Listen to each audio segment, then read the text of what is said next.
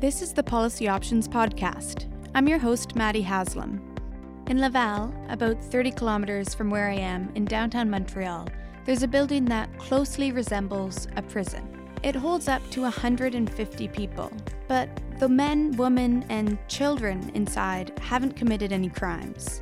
It's a holding centre for migrants, a part of Canada's immigration detention system. The immigration detention system isn't actually a part of the justice system, but my guest today says it's creating a shadow penal system in Canada. Dr. Stephanie J. Silverman is the outgoing Bor-Alaskan National Fellow in Human Rights Research and teaches ethics, society, and law at Trinity College, University of Toronto. She's also a partner at Thinking Forward, a human rights consultancy, and the Canada Country Advisor for the International Detention Coalition. Her research primarily examines immigration detention and alternatives to detention programs, as well as the criminalization, securitization, illegalization, and ethical justifications of immigration control. Stephanie, thank you so much for being here. Thank you for having me. It's a pleasure. So, to start off, what are the reasons that people are detained in Canada's immigration detention system? Immigration detention may occur if a Canada Border Services Agency or CBSA officer suspects or is unsure about the identity of a presenting non-citizen, or if the officer reasonably believes the non-citizen to be inadmissible to Canada and are either a danger to the public or thought likely to abscond, which means to go underground. These are all codified in the Immigration and Refugee Protection Act. And the big question is this idea of inadmissibility, which means someone does not have the right to enter and reside in Canada. And the main reasons under IRPA that are listed for inadmissibility are criminality, health-related reasons, and non-compliance with the IRPA. And no finding of inadmissibility needs to be confirmed before the arrest of the non-citizen by the CBSA officer. It is important to note that immigration detention is warrantless. There's no reading of one's rights. There is no automatic access to legal counsel or even a telephone. And there are usually no meetings to explain how to apply for release from detention in Canada. So just to clarify, people who are detained haven't committed any sort of criminal act. That's right. So immigration detention is an administrative part of law. It resembles the criminal justice side, but it's actually under the administrative side because that's where immigration itself is placed. So people are not technically imprisoned, but detention resembles prison. So the reason why they are being held is purely under the IRPA, which is administrative, which is immigration law.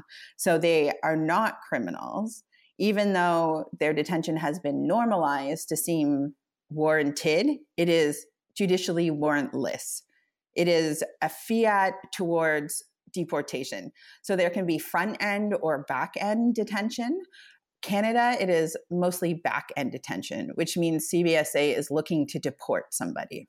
And then once someone is detained, how long can they be held for? There is no time limit on immigration detention in Canada under the IRPA. I've done extensive research into this indefinite detention situation in Canada, in the United States, and in the United Kingdom, because it doesn't have to be that way. Many countries in Europe observe a time limit, but in Canada, there isn't one.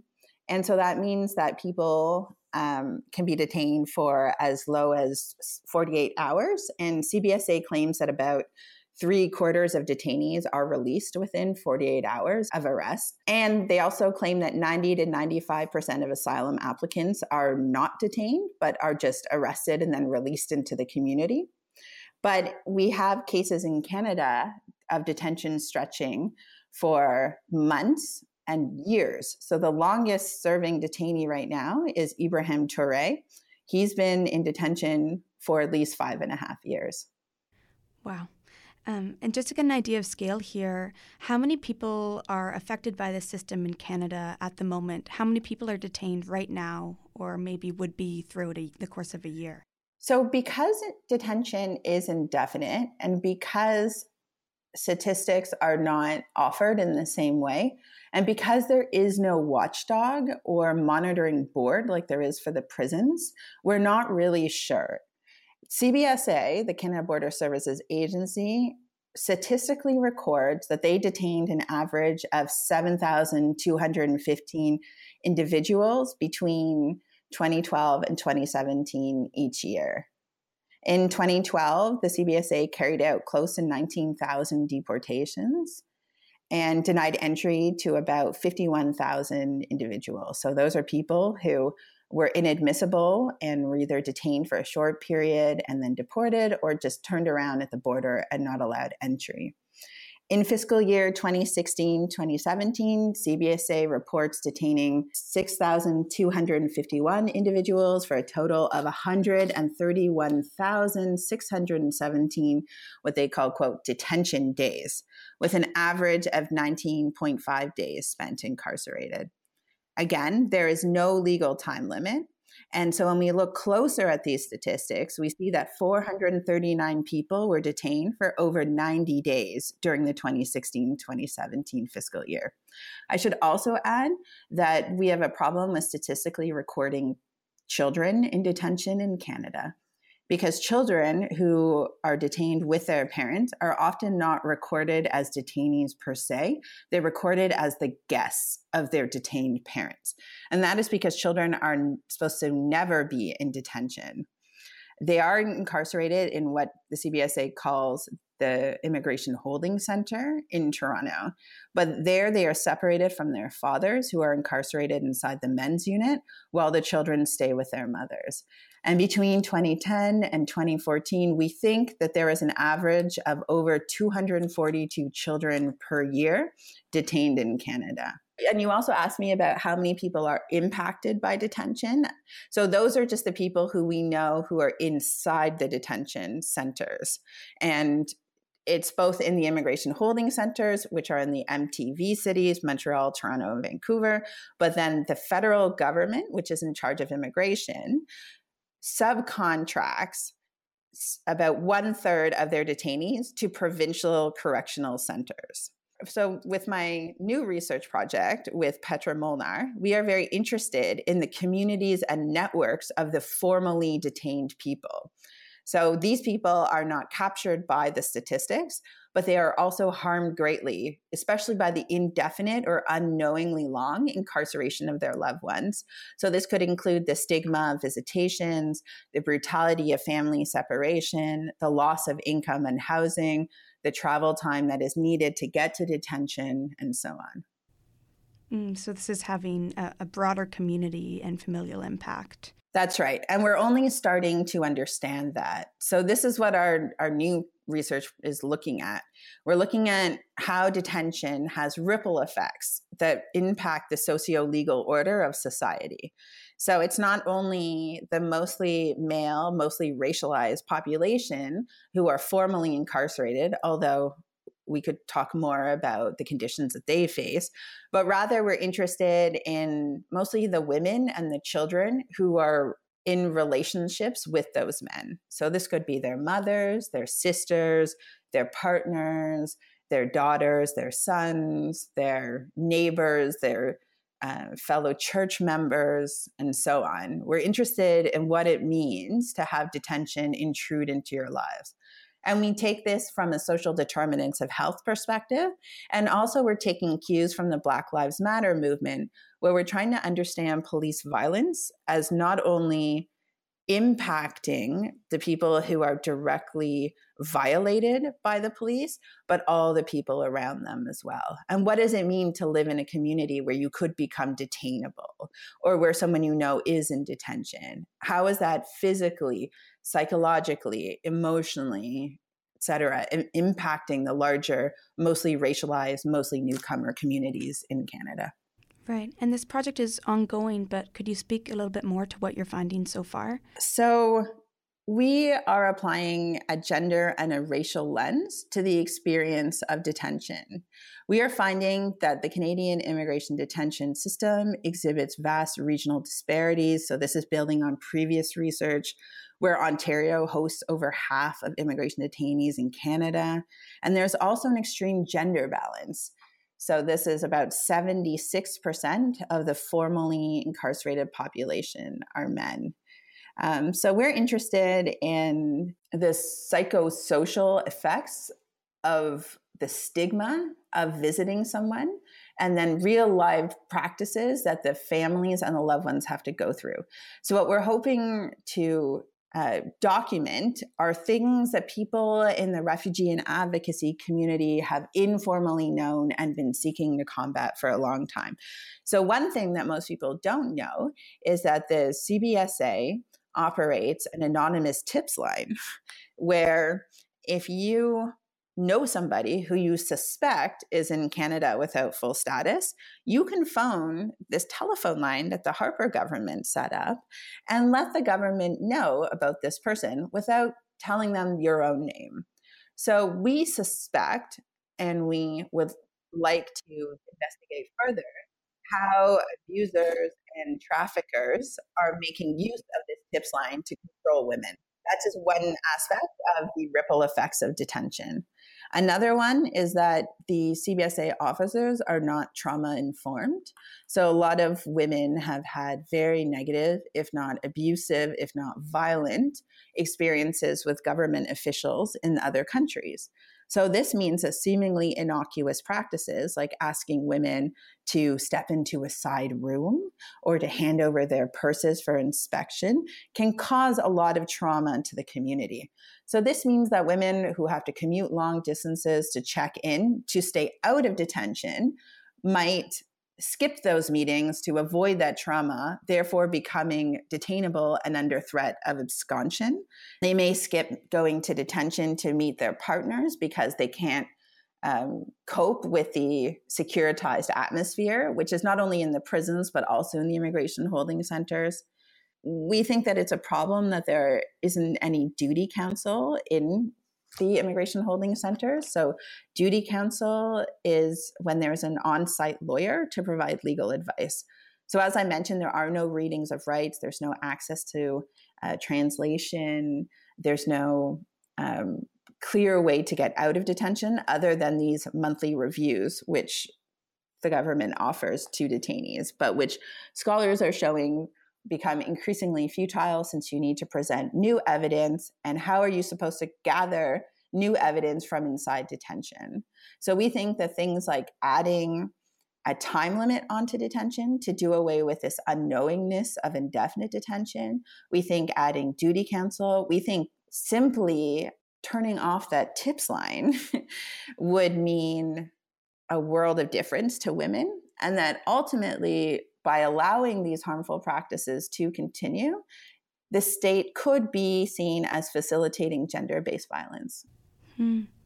Could you explain, just earlier you mentioned the monthly review process. I was wondering if you could explain how that works just a little bit more. Of course. So immigration detainees in Canada have very few legal rights. As I mentioned, there are no statutory time limits. There are no rights to counsel or translation. And this is because detention is technically an administrative procedure rather than a criminal one. And so there is minimal judicial oversight. Instead, what detainees are offered are reviews of their detention. So after initial detention, after 48 hours, after 1 week, and then every month until the detention is, quote, resolved, then they are offered a monthly review before an administrative tribunal decision maker, not a judge, not someone in the criminal system, rather an administrative procedure. But in immigration detention, the onus is flipped from the criminal system. So in the criminal system, the state is constantly having to show why a prisoner needs to remain in prison. That's what happens at bail hearings. The state needs to make the case that the prisoner cannot be released. However, in immigration detention, the onus is flipped onto the immigrant. So this means that the immigrant needs to prove that if he, because again, 76% are men, if he is released, he will not abscond. So this is a very strange thing to prove. You need to prove from within prison that if you are released from prison, you will turn up for your next hearing. And this could be done through securing someone to post a financial bond for you. But there is no guidance on who can be a bondsperson, or what we call a surety, or not. So this means that whether someone is an appropriate surety remains at the behest of the judicial decision, of the tribunal decision maker. So this is important, right? Because it means that that if I'm at my hearing and I've secured my aunt, who's a Canadian citizen, to post a bond for me, then either, and it is entirely within their remit, the decision maker will say that my aunt loves me too much that she will allow me to abscond, or my aunt loves me too much that she will ensure that I will come to my next bail hearing. So this decision making is entirely outside the hands of the detainee, but the detainee needs to present new evidence or a new surety in order to gain release after being detained. That's very complicated. And like you mentioned earlier, many of these detainees are perhaps refugees, perhaps coming from having already experienced like high amounts of trauma. So I'd imagine that the difficulty of that process is only compounded by factors like that. That's right. And we have research from colleagues who show that each immigration detention hearing becomes increasingly useless. So there's some sort of tipping point at which point each review becomes less likely to lead to release. And this is also because of deportation. So like I said, immigration detainees are technically awaiting deportation, but actual removal from Canada is often not possible. And this may be for technical or immigration-related reasons, because each deportation is a two-way agreement between Canada and another state. So overlapping problems with affecting a deportation that include detainees is that the detainees may not have valid travel documents. So you cannot travel anywhere in the world without a travel document. And other countries do not need to accept your travel documents. Canada doesn't. If Canada thinks that a passport is fake, you become inadmissible. So Canada needs to arrange valid travel documents for every detainee awaiting deportation. But also, countries of origin refuse to issue travel documents. So Canada cannot issue a travel document to a non-citizen. The receiving country must do this. And statistics recently uncovered by journalists show that Jamaica is at the top of this list of countries of origin that are refusing to issue travel documents. There's also stateless populations, and this could mean legally stateless, like the Rohingya in Myanmar and now in Bangladesh, or de facto stateless, like Palestinians, for whom Israel does not issue travel documents. Some detainees hail from quote-unquote failed states, or states where the principle of non-refoulement could be violated, like Somalia. Non-refoulement is a term of international human rights law, which means deportation to a place where they'd be facing torture or other grievous harm. Some detainees have pending humanitarian and compassionate applications. Some are unwell physically and not fit to fly. And then otherwise, some are just not able to gain admission into the receiving state in the short term. So what happens is that the decision maker at these review hearings says, oh, well, the reasons why the CBSA arrested and detained you remain in the same. And just because your deportation hasn't happened yet, it doesn't mean it won't happen at some point in the next month. So therefore, you should remain in prison or in the immigration holding center. So Michael Mavogo is well known. He had a minor drugs conviction, and his disputed identity resulted in his maximum security prison incarceration for almost a decade. And I should also add that this is financially expensive, right? So we're talking over $200 per day per detainee. And I want to touch on this prison issue a little bit more. What is the validation for housing detainees in prisons? Yes. So we have been pushing for a transfer policy in Canada. So we do not know at what point a detainee gets transferred to a provincial correctional center and then how to get them back, because the prisons are much further away from the city than the immigration holding centers are. So the Vancouver Immigration Holding Center can only detain someone for less than 72 hours. So they must transfer out, and they often transfer to Burnaby. But in Toronto and Montreal, there's 195 beds and then 150 beds in Montreal. But that means that about a third of people must move because there simply aren't spaces for them. So detainees may be transferred when they are thought to have violent tendencies or are mentally ill or disabled. And this is because the psychiatric health provisions are thought to be better in the prisons than in the immigration holding center. So again, this means that if you are feeling suicidal or self-harming because you are being indefinitely incarcerated in the immigration holding center, you will be transferred for your own good to the prison.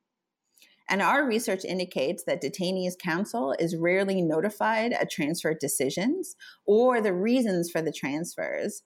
And then detainees do not have the right or meaningful opportunity to challenge this decision. And importantly, it is the CBSA officer, not a doctor or a lawyer, who decides on the site of detention. And also, one more reason why people wind up in prison is because migrants may be detained under IRPA powers. Again, that's the administrative immigration law.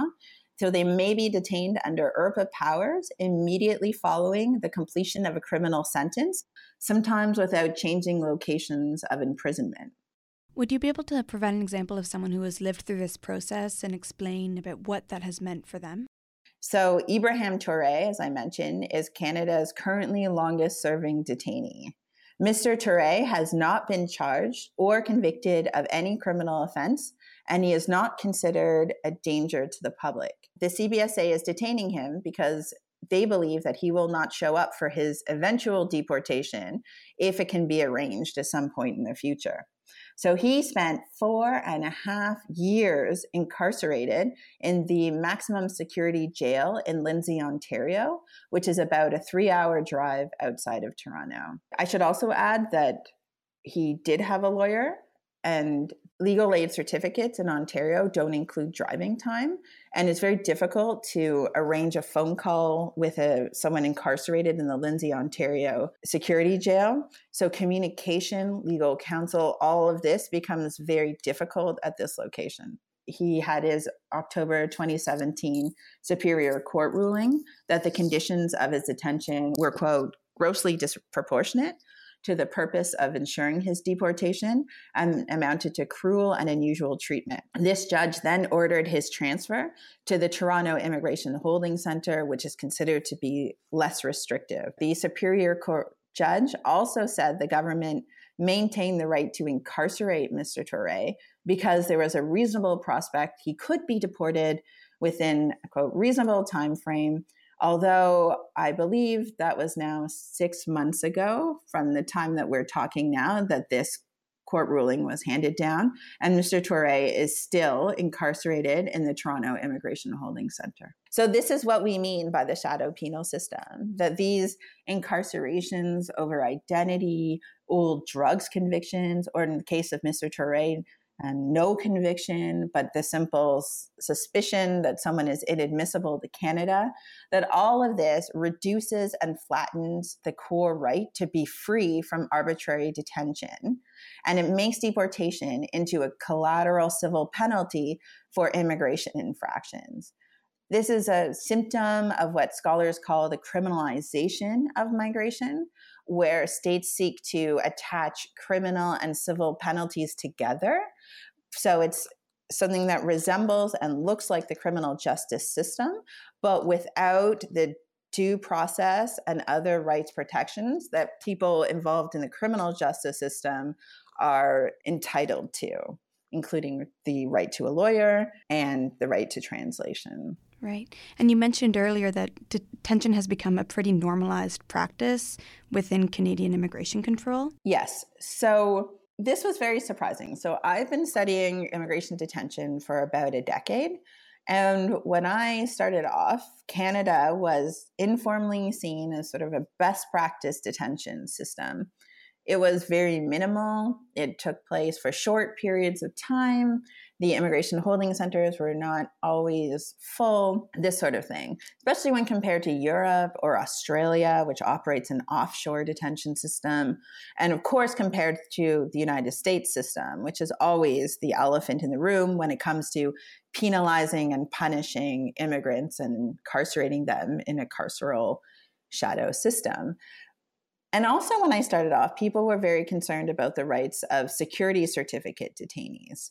And they were kind of not so focused on these immigrants and asylum seekers who were being, I would still say, arbitrarily detained for unknown periods of time. But now it's because of the criminalization of migration and the securitization of migration, and probably because of pressures from other states to, quote, get tough on immigrants, this system has become more and more seen as just an everyday practice of policing migrants.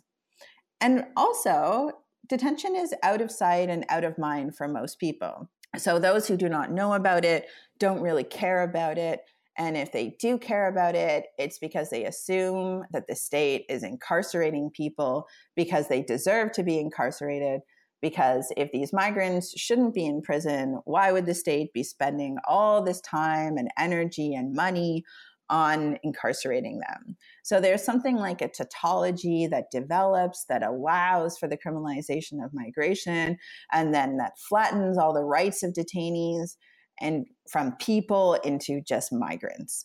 And so this sort of shadow system, this everydayness that makes it somehow acceptable to operate a shadow penal system with no time limits, is something that I'm trying to unsettle in my research, and that I'm trying to show has ripple effects out from the actual detention system through my work with Petra Molnar and our community partners as well.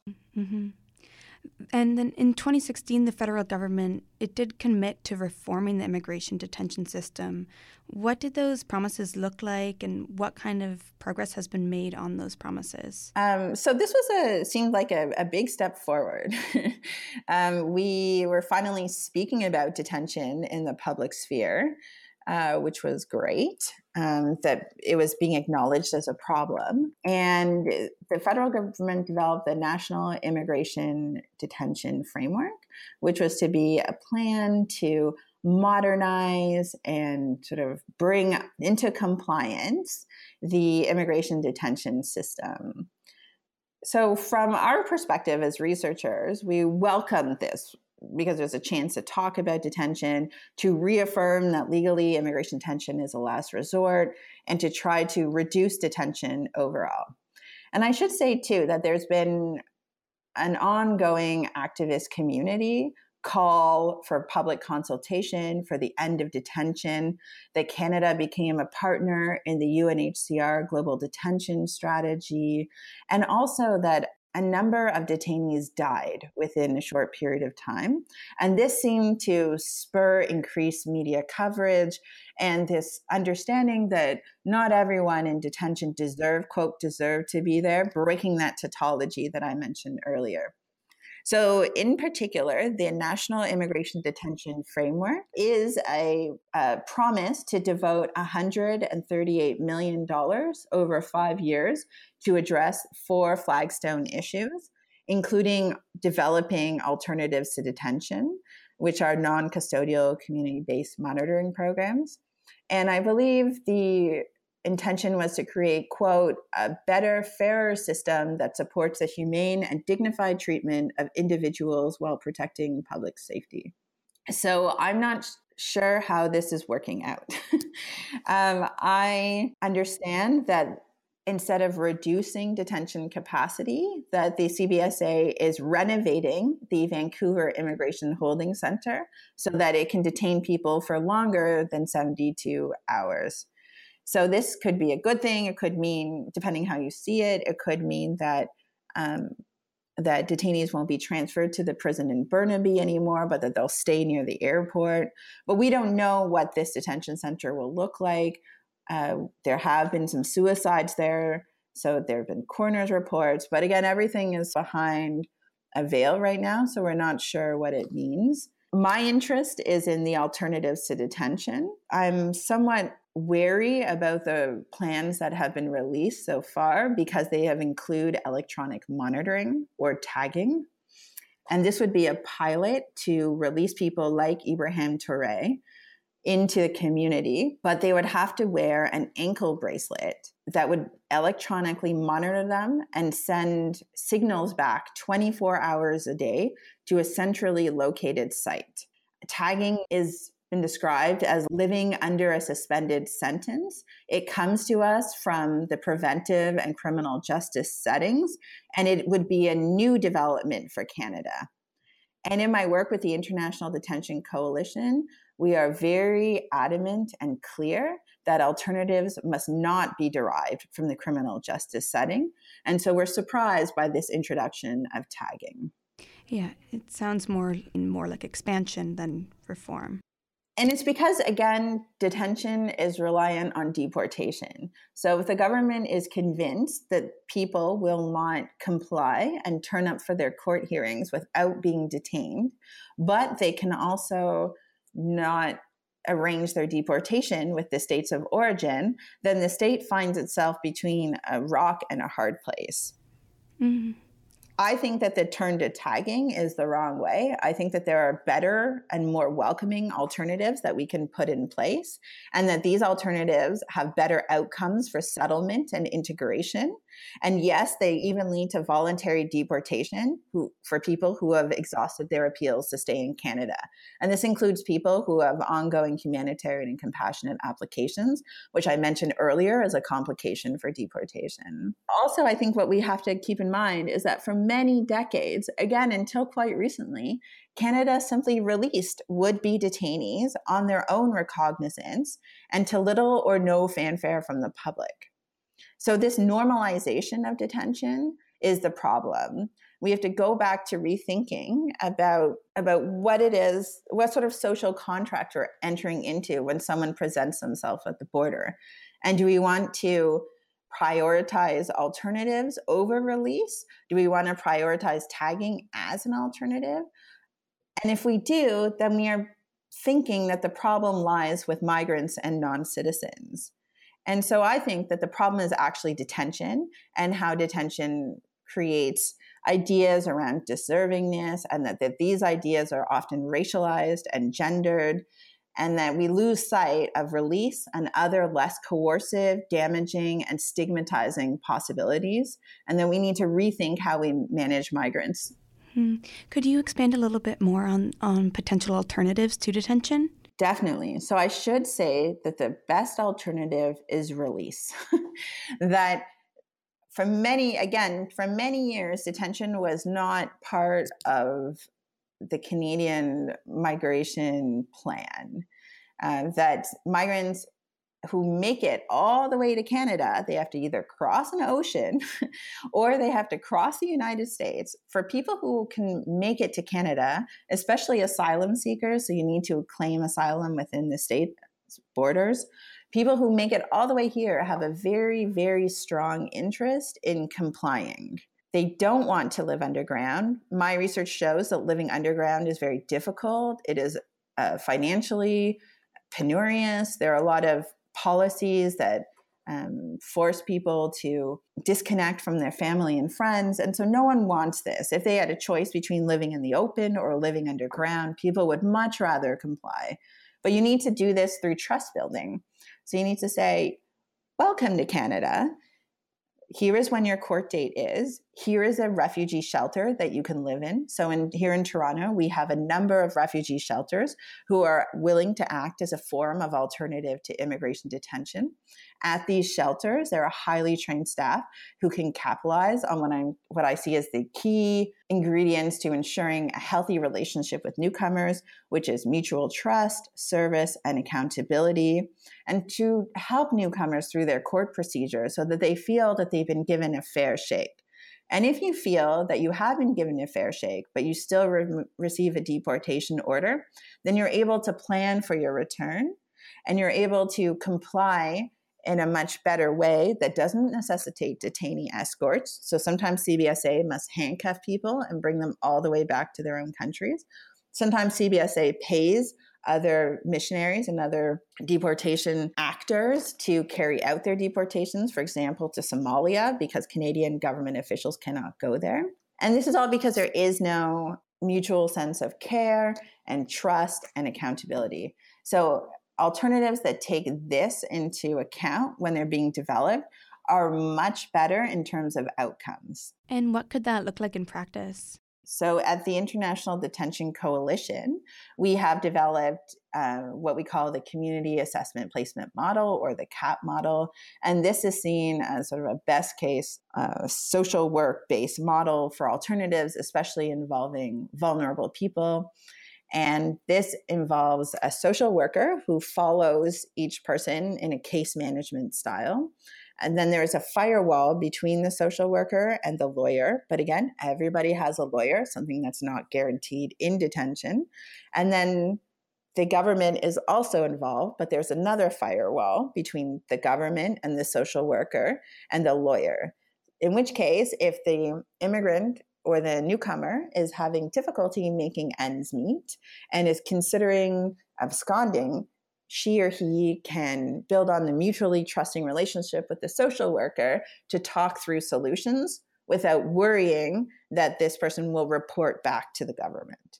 So these sorts of ways of building trust, removing stigma, living in the community, and building lives together is a much better, healthier form of welcome that Canada seeks to develop, at least in its rhetoric. To the point of Canada's rhetoric, many Canadian cities, including Toronto and Montreal, we've seen them declare themselves sanctuary cities. This current government is very vocal about our acceptance of refugees and asylum seekers. How does Canada's immigration detention system, as it currently stands, sort of reconcile itself with this notion of it being welcoming to newcomers? I don't think it can be, but I think that it is misconstrued, again, along these criminalization of migration lines, where it's seen that some people are deserving of asylum and some people are not. And those people who must be removed won't comply, so they ought to be detained. This tautology is very powerful around criminalization and deservingness, especially when you look inside the detention system and you see for sure a few children, a few women, but mostly able-bodied, single, racialized men. And then this population is not always lobbied for as strongly as the refugees are. Some colleagues of mine think that it goes even further. Some think that the detention system sustains the asylum system, that it allows the population, like the public, to see that the asylum system is working, in that the people who don't pass the Geneva Convention protocols, that those people are removed from Canada. So this was a big deal during the Harper government around, you may recall, bogus refugees being a term that was thrown around then. This idea of fraud, of using Canada's welcoming nature against itself. All of these things are kind of built into the justification for detention. But I think that when you open the door to detention and you look at it and you think about all the costs to not just the detainees, but the people in their communities, as well as like other ripple effects and financial burdens, we see that they cannot be reconciled, and that detention should be turned away from and reformed as robustly as possible. I think we'll leave it there. Stephanie, thank you so much for your time today. Thank you for having me. That was Dr. Stephanie J. Silverman. If you'd like to read more about Canada's justice system and how it interacts with social programs, you should check out our ongoing feature series at Policy Options. It's called Widening the Lens on Criminal Justice Reform. If you'd like to send us your feedback or comments, you can tweet us at IRPP or reach me directly at Maddie Haslam. You can also send us an email at policyoptions@irpp.org. Our podcast is available on SoundCloud, iTunes, or wherever else you get your podcasts. If you like what you hear, please feel free to subscribe. Thanks so much for listening. We'll see you next time.